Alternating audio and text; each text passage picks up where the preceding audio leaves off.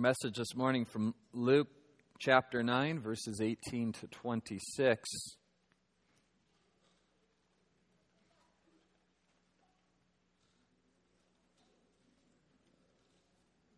After an extended period of following Jesus and seeing his miracles, it's time for Jesus to reveal his full identity and his full purpose to his disciples. The title of the sermon, Jesus died for you so that you could die for him. It's intended to be a provocative title. Well, let me think about that for a second. Why would somebody die for me only for me to have to turn around and die for them? And as we heard this morning, if you were here when we began worship and heard these verses filled with these kinds of paradoxical statements from Jesus. If you want to live, you have to die. If you want to find life, you have to lose life. And we know that Jesus began teaching in these kinds of parables as a form of judgment that people didn't want to hear the plain, obvious teachings.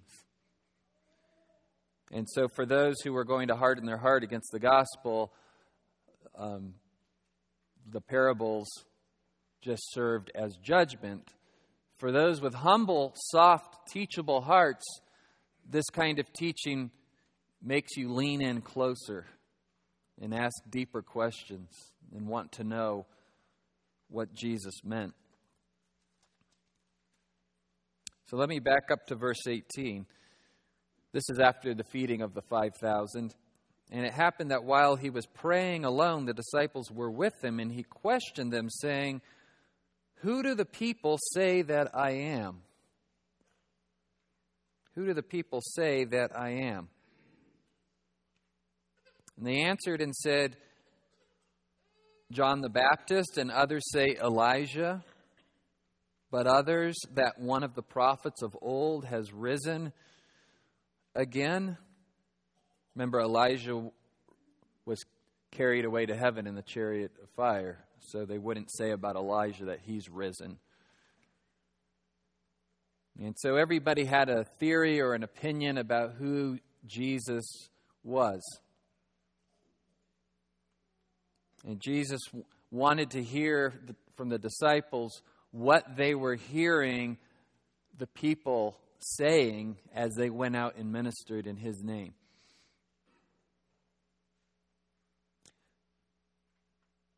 But then the big question,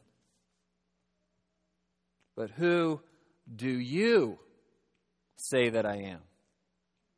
Doesn't matter what other people believe about Jesus. It matters what you believe about Jesus. It's interesting, there's a clue here at the end of the question. I am. You know that's the covenant name of God. I am. Who do you say that I am? Who do people say Jesus is today in our culture or even around the world? You get all kinds of answers to that question. A great teacher, a prophet, a mythical legend. Even those who would affirm that he's the Son of God may not affirm that he is to be Lord of their life. For many, Jesus is their therapist. I go to him when I'm troubled and he affirms me. He loves me when no one else will love me. He listens to me when no one else will listen to me. He agrees with me when no one else will agree with me. For others, Jesus is a political liberator, social justice warrior. There's elements of truth to all of these answers. He was a prophet. He was a legendary leader. He does love you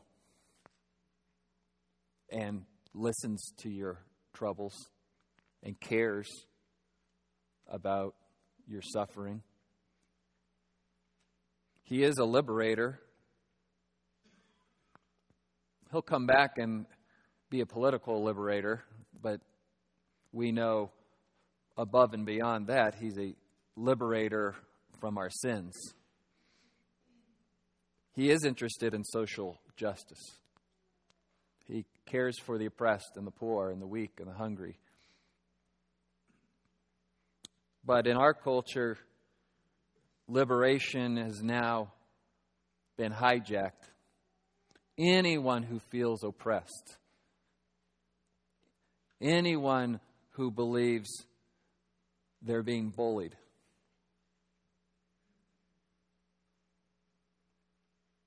and if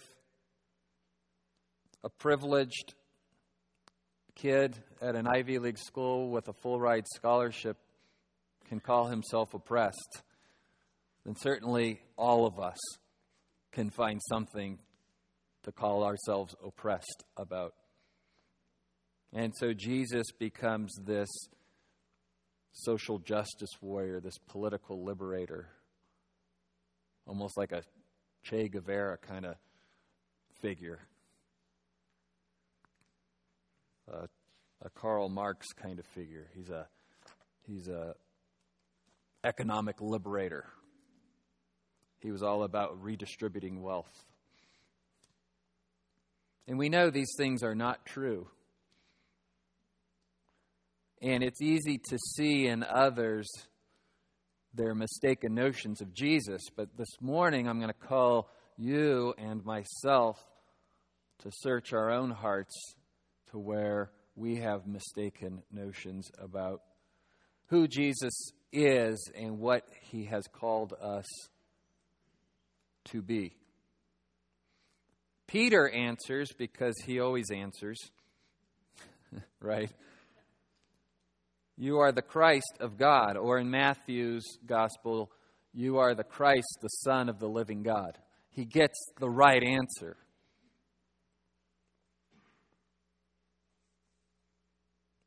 And yet, he thought that he understood everything that answer meant.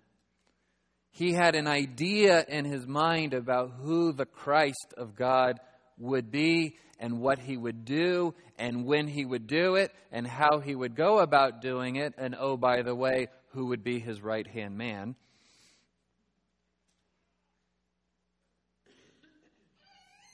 He had the right answer, but he had the wrong agenda. This is emblematic of all of us. To one degree or another, we who call ourselves Christians have the right answer, but because of our fallenness, have the wrong agenda. We project onto Jesus the agenda we want.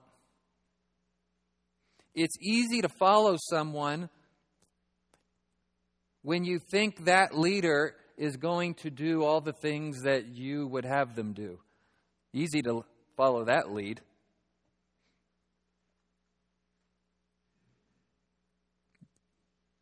We hear this often in marital counseling, right? The Bible has a difficult calling for the husband and the wife. But for the wife to submit to her husband's leadership, and at some point, what you end up hearing is, well, when he leads like this, I'll follow. And yet, that clause is missing.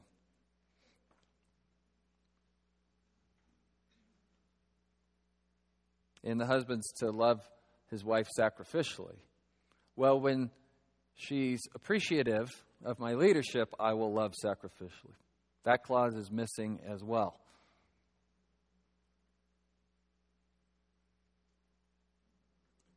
If you'll only follow a leader who will do everything you want them to do and think everything you want them to think and say everything you want them to say, they're not really your leader. you're following yourself. The true test of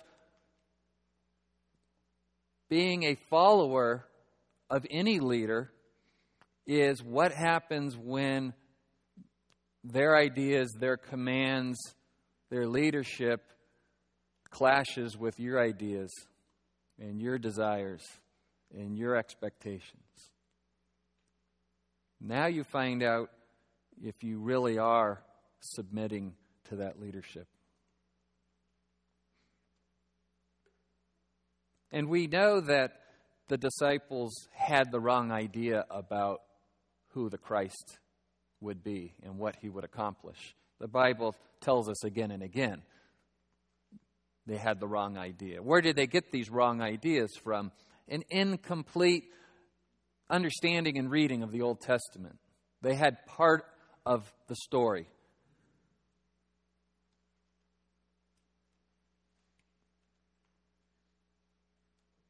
You'll meet Jewish people today and talk to them about Messiah, and they will explain much of what the Old Testament has to say about Messiah.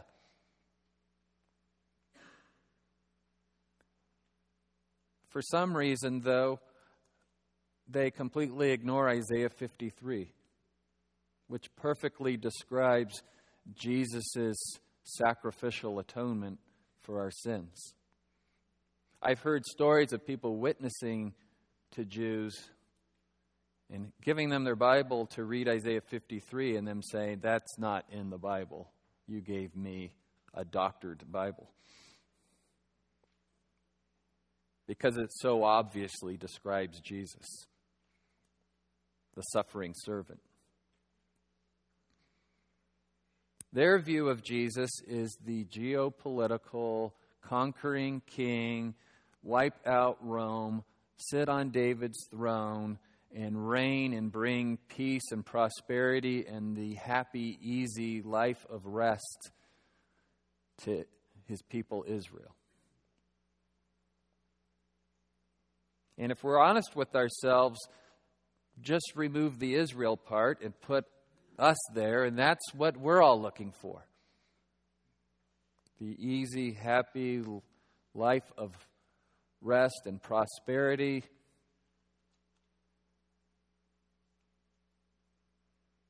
It's the way Jesus is often preached in our modern culture. We call it the easy beliefism gospel. Jesus came to meet all of your felt needs. And certainly it's okay when you begin a relationship with someone and seeing where they're hurting and where there's suffering and where there's pain and tell them God loves you and He cares about your hurts. But to leave somebody there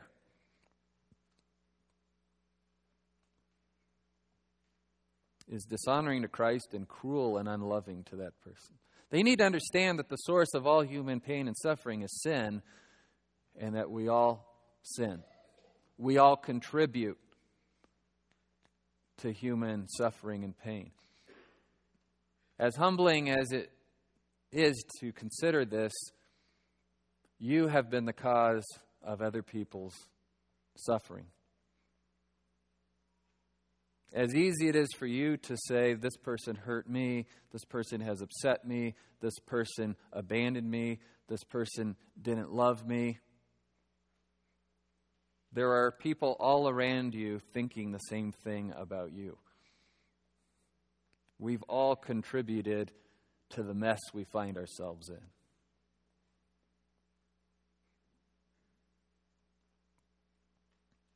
But most people stop their gospel presentation with, Jesus loves you.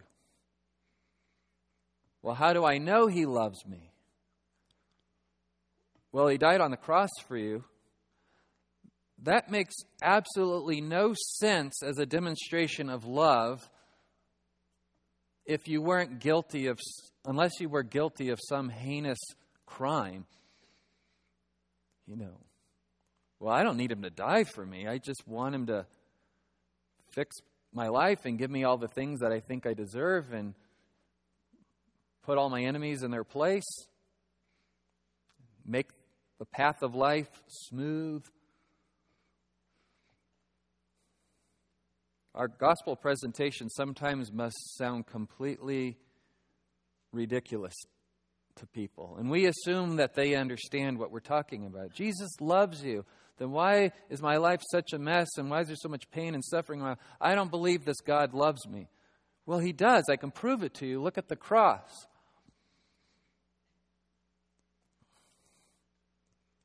Well, how is that improving my life? What kind of gift is that? Unless you understand that what you needed more than anything else is His atoning sacrifice to pay for your sins, then it doesn't look like a gift of love.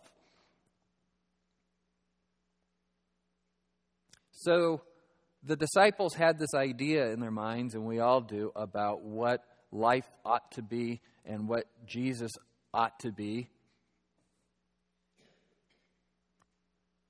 One writer said it's like we all have a movie running in our mind that explains reality. And when somebody does something that doesn't line up with the movie, we have a choice to make. Psychologists call this cognitive dissonance, if you want your 10-cent term. Cognitive thinking dissonance, like disconnect. Wait a minute. Don't people know the movie's supposed to go like this? What's up? And you have a choice to make. You can either say, maybe I'm playing the wrong movie in my mind. Or you could say, everybody else is living the wrong movie. Which one do you think we naturally do? All of us. I've got the right movie in my mind. I have the right interpretation of reality. I have the correct definitions. I have the good plan. And the disciples were no different. And we know this because He begins to explain to them, don't tell anyone. Because the Son of Man must suffer many things and be rejected by the elders and chief priests and scribes and be killed and be raised up on the third day. And this was not the way the movie was supposed to go.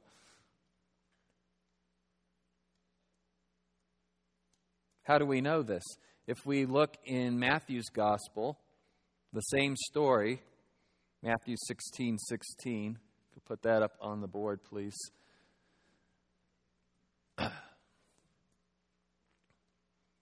There you go. Right after the question, who do you say that I am? Simon Peter answered, you are the Christ, the Son of the living God. And Jesus said to him, blessed are you, Simon Bar-Jonah. Bar-Jonah just means son of Jonah, son of John.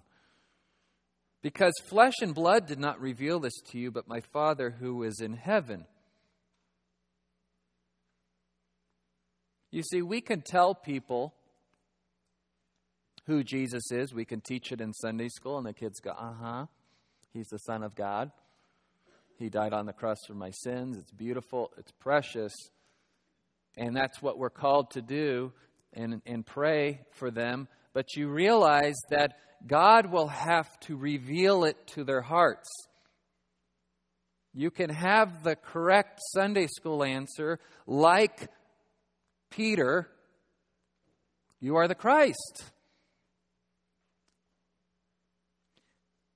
And yet in your heart say, and this is exactly what I mean by the Christ. And then you find out Jesus is a different Christ than what you wanted him to be. This is why it's common testimony for children to make a profession of faith in the church and then drift and then truly get saved later. Don't assume that every kid that makes a profession of faith, it's not a legitimate profession of faith. And don't assume that every profession of faith is a legitimate profession of faith. Encourage every profession of faith in Jesus and keep preaching the gospel. That's my personal policy for my own heart. and for that of my family. Encourage every profession of faith and keep preaching the gospel, because the heart is wicked and deceitful. So after Peter gets the answer correct, Jesus goes on to explain that he must go to Jerusalem, suffer many things from the elders and chief priests and scribes, and be killed and be raised up on the third day. And we go, yeah, we know that, because we're on this side of the cross. They didn't understand. That wasn't the way it was supposed to happen according to their movie. And Peter took him, Jesus, God in human flesh, King of kings, Lord of lords, the way, the truth, and the life, the source of all knowledge and wisdom, and rebuked him, saying, God forbid it. It's actually a euphemism. The word God isn't in the euphemism, but the translators decided that was the closest English translation. God forbid it, Lord. This shall never happen to you. But he turned and said to Peter, and this is right after he praises Peter for his profession of faith and says, you are a rock. His name, Peter, means rock in Greek. And he'd also call him Cephas. You've heard that name for Peter as well. And he says, and on this rock I will build my church, and the gates of Hades will not stand against it. And we take it to mean that on this profession of faith Peter just made, that is how Christ will build his church. That profession of faith, that Jesus is the Christ, the Son of the living God. And just a few verses later, Peter's rebuking Jesus, and Jesus rebukes him back and says, get behind me, Satan. Anytime we're not submitting to Jesus and agreeing with his agenda, we are following Satan's agenda. Oh, I'm not following Satan's agenda. Anytime you're following your own agenda, you're following Satan's agenda. That's his agenda. That's what he did in the garden in Genesis 3. Get Adam and Eve to follow their own agenda. Be your own God. Be your own Lord. Be your own interpreter of reality. Be your own judge of what is right and wrong. Plan out your own life without consulting God. That is Satan's agenda. Jesus dying was not on Peter's agenda. His agenda was Peter goes into Rome, kicks some you-know-what, sets up his throne, and Peter sits on the right. That's the plan in Peter's mind. Well, why should you get to sit on the right? Because I'm Peter. Who else would sit there? Hello? Right? That's our attitude. And some of you have that attitude with boldness, and some of you have the same attitude, but it hides behind shyness. Oh, I could never sit on the right. Oh, come on. You know that's where you think you should be sitting. But in your pride, you don't want to look arrogant, so you play the, oh, I could never sit on the right. Okay, we'll put someone else there. Hey! There you go.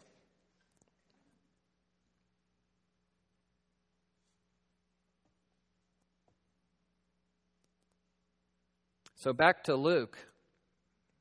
And he was saying to them all, if anyone wishes to come after me, he must deny himself and take up his cross daily and follow me. Here's what absolutely blew me away this week of my study. Remember on this theme of you can't interpret the Bible correctly unless you first put yourself in the shoes of the original audience. This is the first time in Scripture that Jesus mentions the cross, and it's not referring to the mode of his own death. We see cross and we automatically assume, oh, he's talking about him dying on the cross. Sure, he's alluding to that, but look more closely. He was telling them that he'd have to suffer and die, but he doesn't explicitly say how he would die yet.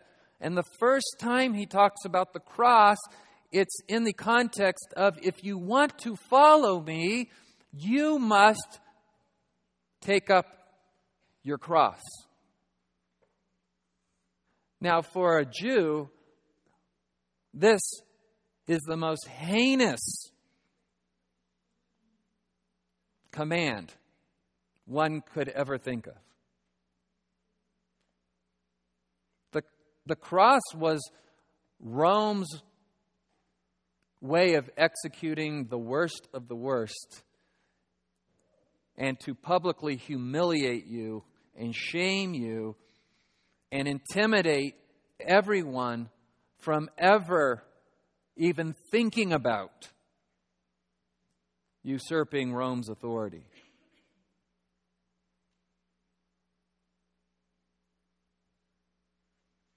The cross was for insurrectionists, those trying to overthrow Rome. This is how ISIS has been killing Christians, making a public spectacle. It takes a long time to die on the cross.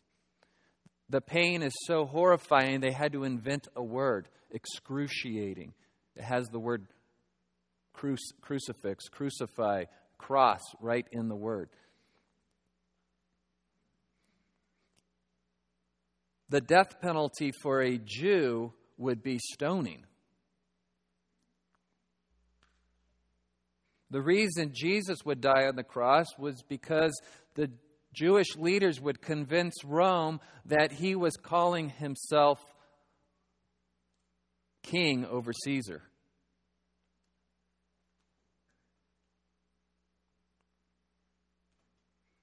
When one had to take up their cross, that's the horizontal part of the cross. You would have to carry your own crossbar to the place of crucifixion.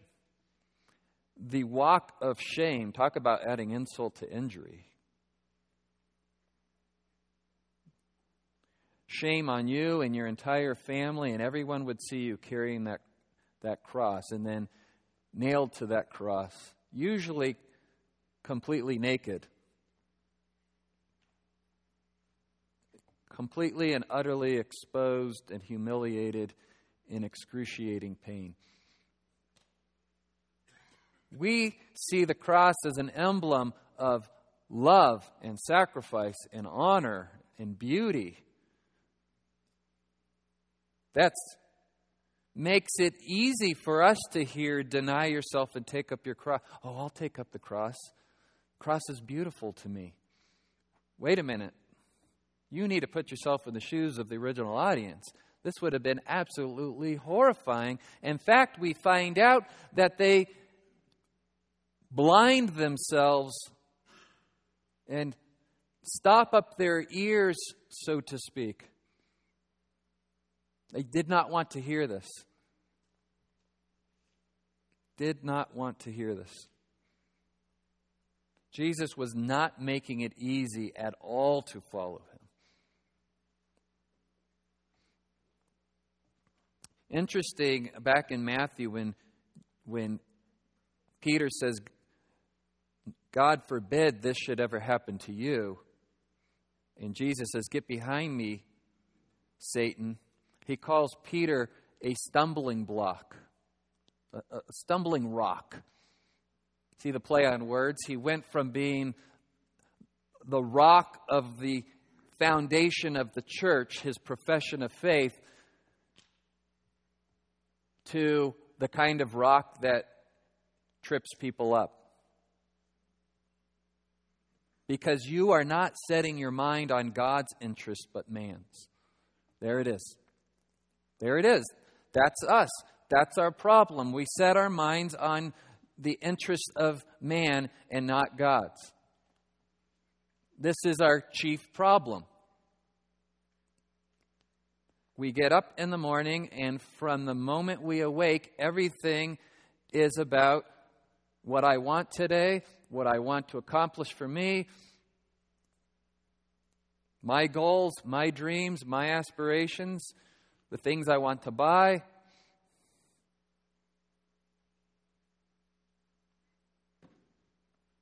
I only half-jokingly say that if there's no half and half in the fridge, that could pretty much ruin my morning. Great. If I don't have a good cup of coffee in the morning, then... And I know better. I know the right things to think. Otherwise, they wouldn't let me come up here and teach. I know the right attitudes to have. I know the right things to say. I know what the agenda ought to be. And like Paul says in Romans 7, I find something in myself that wants to do the opposite. It wants to think the opposite. And even convinces myself I have a right to demand my way.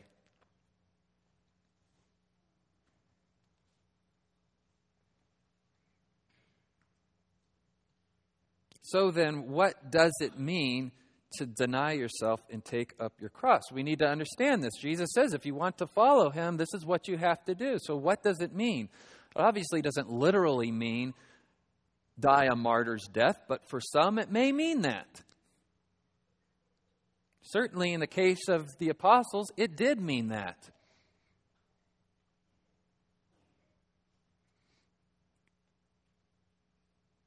But if you've tried for any length of time to die to your own agenda, you may understand me when I tell you that martyrdom sometimes seems easier than dying daily to your own agenda. Not taking away from any hero who jumps on a grenade literally for his fellow warriors. But that same man may not be able to jump on the figurative grenades day in and day out.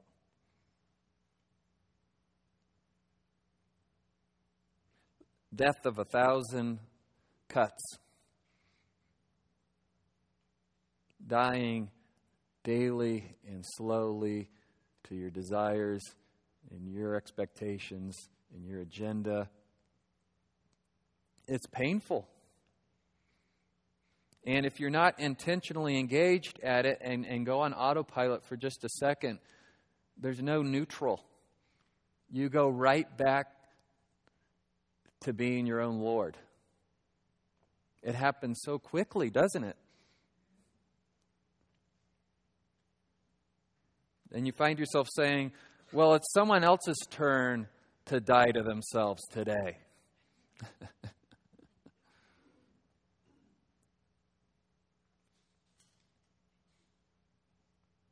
I was trying to think of the best way to explain what this denying yourself means. So let's take the literal and then use that to understand the figurative. If you were convicted of a crime worthy of death by crucifixion, there was no opportunity for a pardon. That was it. That was the end of the line. It wasn't like today where you can appeal it in court for decades and sit on death row forever. That was it. And so the follower of Christ must acknowledge every day, I am guilty. I am guilty. First thought every morning. I don't deserve another day. This is a gift. This is a gift. The whole day is a gift. Every breath is a gift.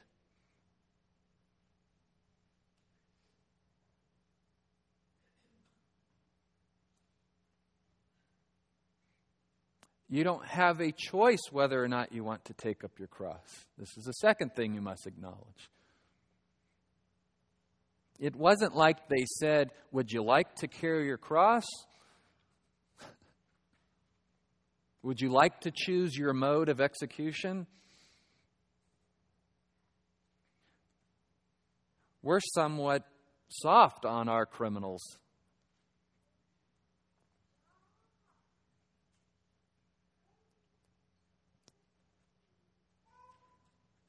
Simon of Cyrene took up Jesus' cross because Jesus no longer had the physical strength to carry it.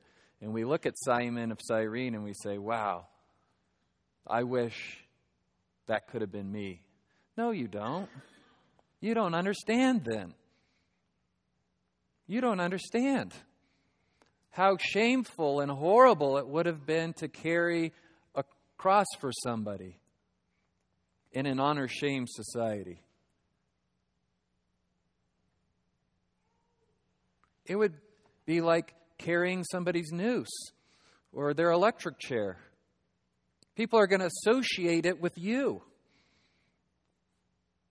They didn't want anything to do with the cross. When you pick up your cross, you're admitting to the world that I'm a sinner. I'm worthy of death. And only because Jesus died the death I deserved on the cross do I have any hope. Do I have any joy? Do I have any right to say anything and speak any truth into your life? That's what it means to take up the cross. Frankly, I get exasperated by how many celebrities boldly wear crosses because it's trendy. You know what you're saying. I don't read the tabloids, but if you're on the internet for any length of time, you're going to find out most of these people aren't living like Christians.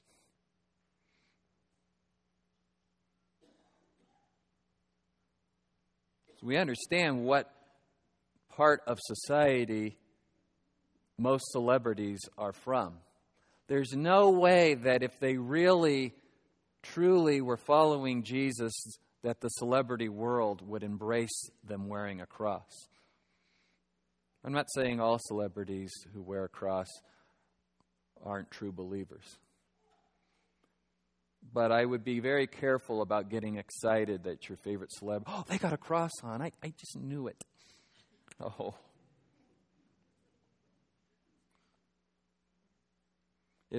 If they were truly proclaiming what Christ proclaims, they would never get another part in a movie again.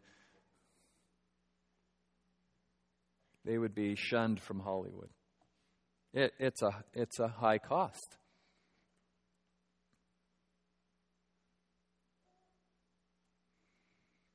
Philosophers talk about what it means, what life means. And they kind of break up philosophy into 5 main areas. And we could narrow that down to 3. So here they are. Area number 1, ethics. What is right and wrong?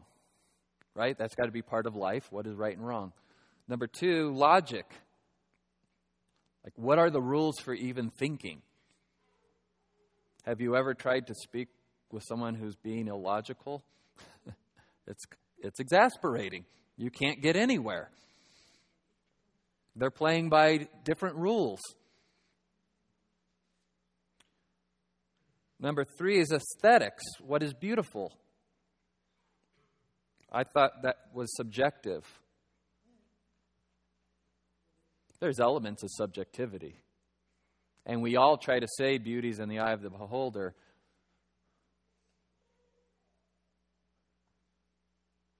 But there's ugly art. And you know it's ugly because they have to get a grant from the National Foundation for the Arts. No one's paying to see that. We have to subsidize ugly art. True beauty, people flock to go see, right? You got to wait in line to go to Yosemite. God's art is beautiful. We can combine ethics, logic, and aesthetics into saying this is the way. This is the way, the right way to live. This is the beautiful way to live. This is the logical way to live. The fourth area we call epistemology, which just means how do we know what's true? If you don't know what's true, then you're not going to get anywhere. And think about our culture today, right? Fake truth and fake news and alternate facts. And this is all because of postmodernism coming in and saying truth can't be knowable.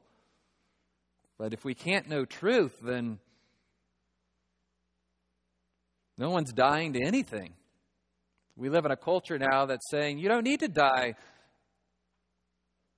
to your version of the truth, even if it's wrong. It can just be your truth. It's strange, though, the same people who say that are also telling you, and here's the truths you're allowed to believe.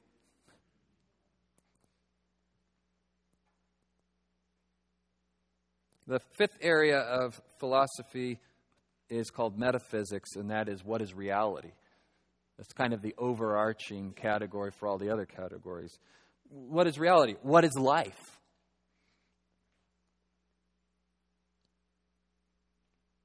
And so the philosophers, the erudite, the academic elites say, look, Jesus had nothing to say about these topics.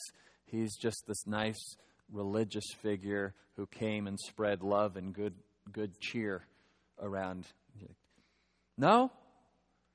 Jesus said, I'm the way, I'm the truth, I'm the life. He covered the big areas of philosophy and didn't just say, I've got some good ideas about these three things. He said, I am the origin, the source, the embodiment, the incarnation of all of these things that humanity says are the most important questions in life. That is why who you say Jesus is ultimately the most important question. And to answer it correctly, you have to say, I am willing to die to all my other answers to those questions. My ideas about what is right and wrong, my ideas about the right way to think. The Bible's very logical until you hit some passages that don't seem to follow human logic. How can he be fully man and fully God? Wait, how could he be three persons but one God? Wait. How can he be everlasting? I can't even wrap my head around that. Like, when did God start? How can something be eternal? You have to be willing to die to your idea of beauty. Jesus dying on the cross is one of the most beautiful things ever. And one of the most horrendous, ugliest things that nobody in their right mind would say is beautiful. And yet as a Christian you say that is maybe the most beautiful thing.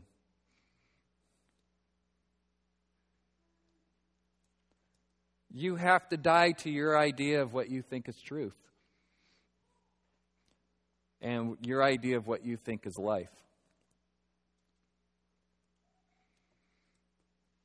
Often we come to Jesus first as this idea of, wow, God loves me. Okay, I'll follow that God.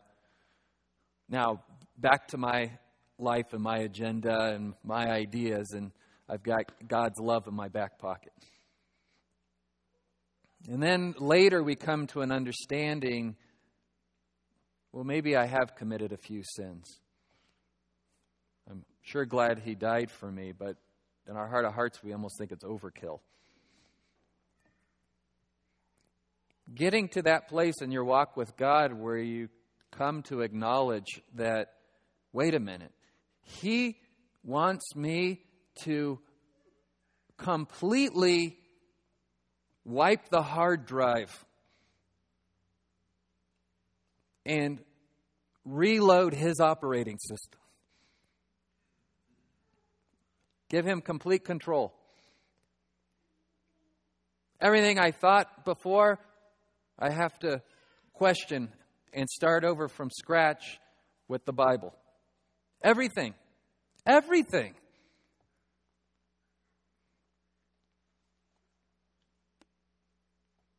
Jennifer and I came to the Lord in a church that helped us understand that God loved us. For someone who was raised in a Catholic church, that was news. She knew God was mad at her. And maybe if she worked hard enough, He might let her into His kingdom. And that may be a misrepresentation of what Catholicism teaches, but I've heard from Catholic after Catholic after Catholic, that's the message they heard. I heard an opposite message. My church was pretty much, well, of course He loves you. Why wouldn't He? People are lovable. It should be easy for Jesus to love. When we heard the true gospel, we ended up in a church that did a pretty good job discipling us, but there was a huge missing piece of the equation. Church was great at reaching hurting people, except everyone kind of just stayed hurting. It's hard to tell someone who's hurting that, first and foremost, you're the source of all your problems. Who wants to hear that? But that's exactly what we need to hear in order for the hurt to go away. And the church grew rapidly because who wouldn't want to come to a church that affirmed you in your hurt? And then it began to dwindle and fall apart because no one had answers. Marriage is falling apart. No one had answers.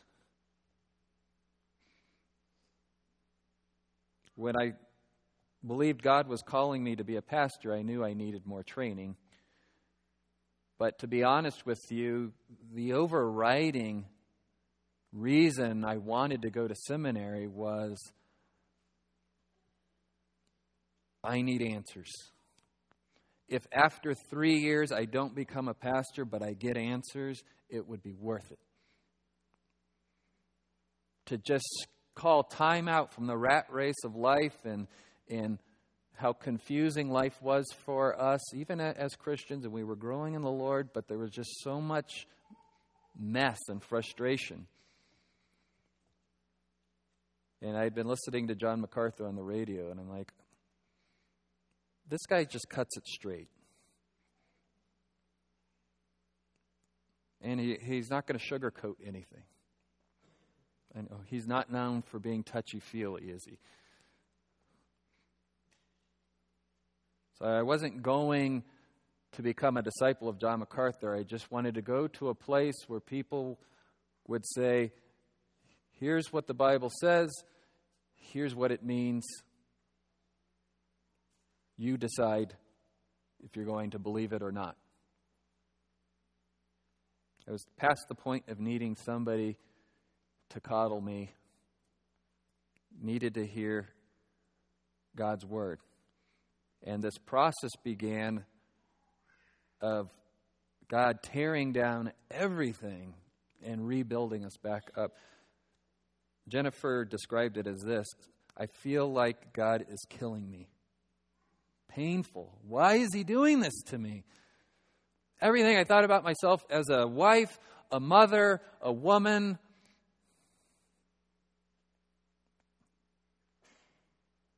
It is painful to die, isn't it?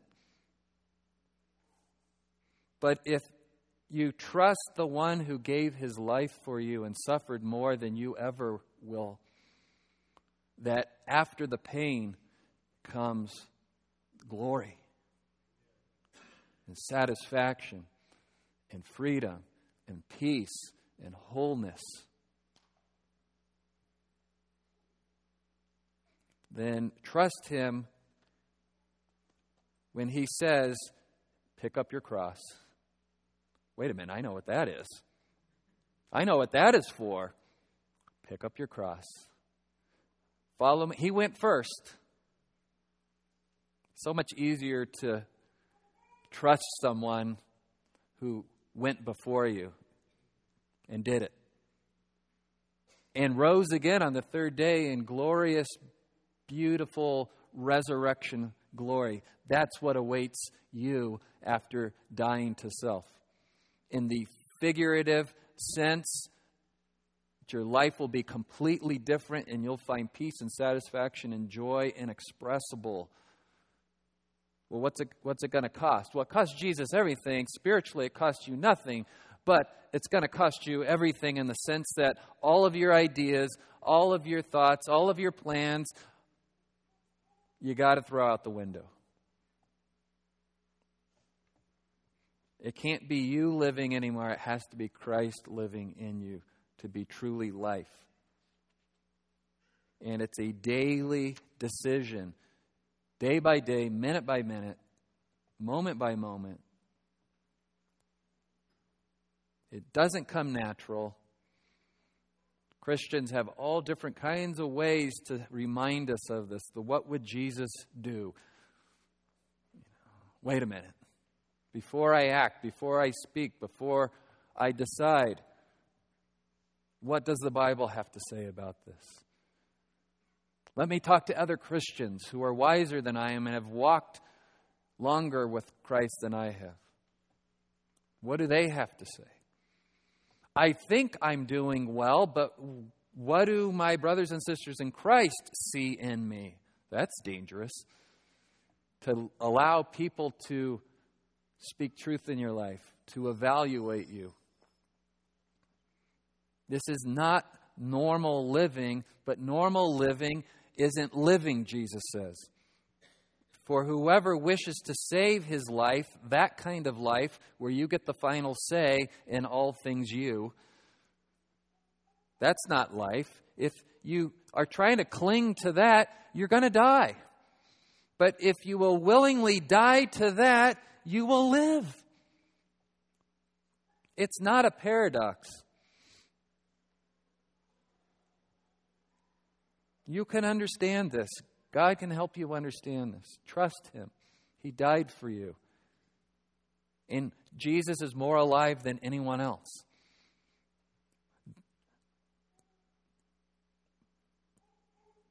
We know we're supposed to say die to self, and I think sometimes we think, well, I let someone have the last cookie.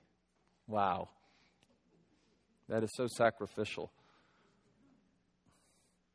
Before you twist your arm patting yourself on the back, realize that he's calling us to so much more.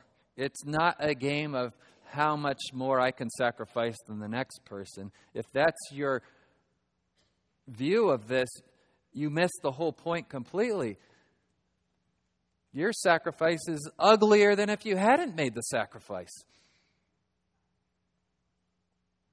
The sacrifice you're supposed to make is dying to all of your misperceptions, all of your ideas, all of your agenda, and embracing Christ's agenda, his truth, his definitions of reality, his purpose for your life.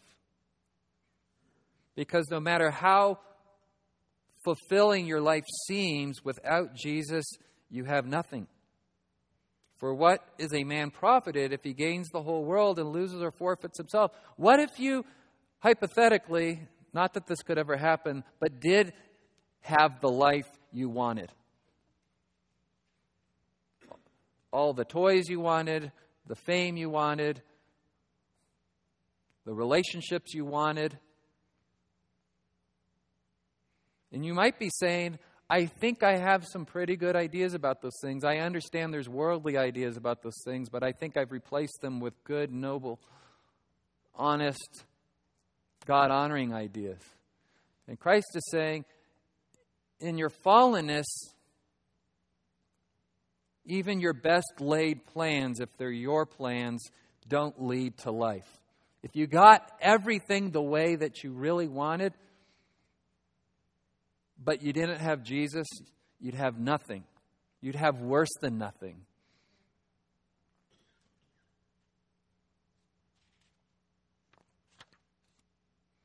Denying self is picking up your cross, is saying, I die to the way I was. I'm a new creation in Christ. I'm not a better version of me. I'm a whole new me. It's no longer it's no longer I who live, but Christ who lives in me. And I trust that however my life turns out is exactly the way He wanted it to turn out for His glory. I can be content with what Christ has ordained for me, knowing that glory awaits me in heaven.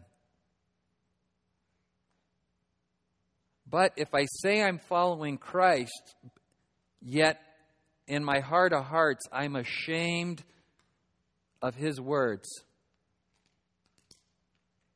then the Son of Man will be ashamed of me when He comes in His glory. Lord, Lord, away from me, I never knew you.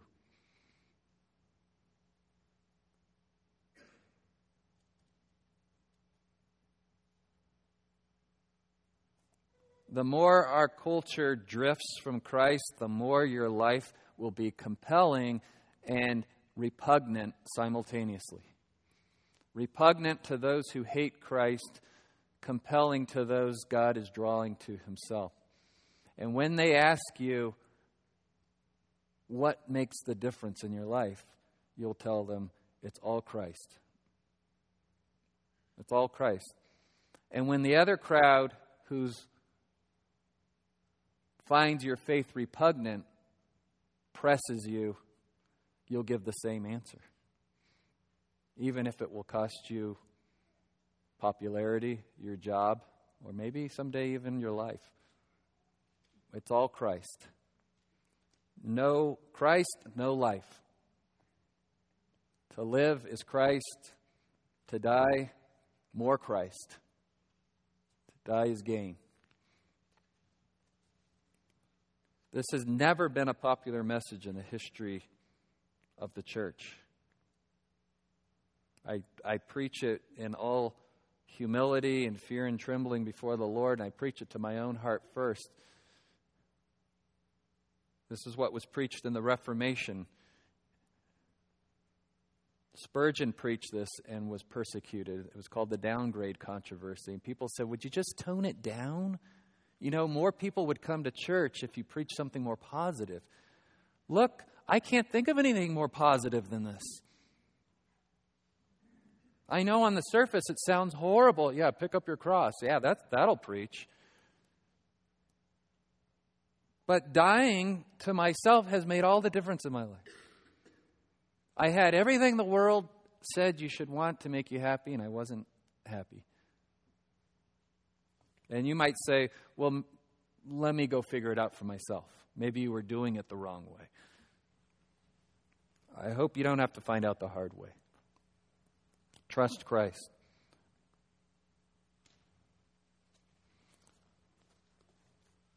We are those who proclaim to the world, you want to live, you want happiness, you want joy, you want satisfaction. Go pick up one of those every day and die. And to the natural man, it won't make any sense in the world. Don't try to explain it away. If God in His sovereignty is giving people ears to hear, they'll get it. And it'll be the greatest news they ever heard. If they don't get it the first time you tell them, don't give up on them. But don't change the message. Every other message leads to death. Father, thank you for the cross and what it means, life. It means death and a shame to the world. To us, it means life and joy everlasting. May we be faithful to preach the only gospel that saves and live our profession of faith. In Jesus' name and only by his power, amen.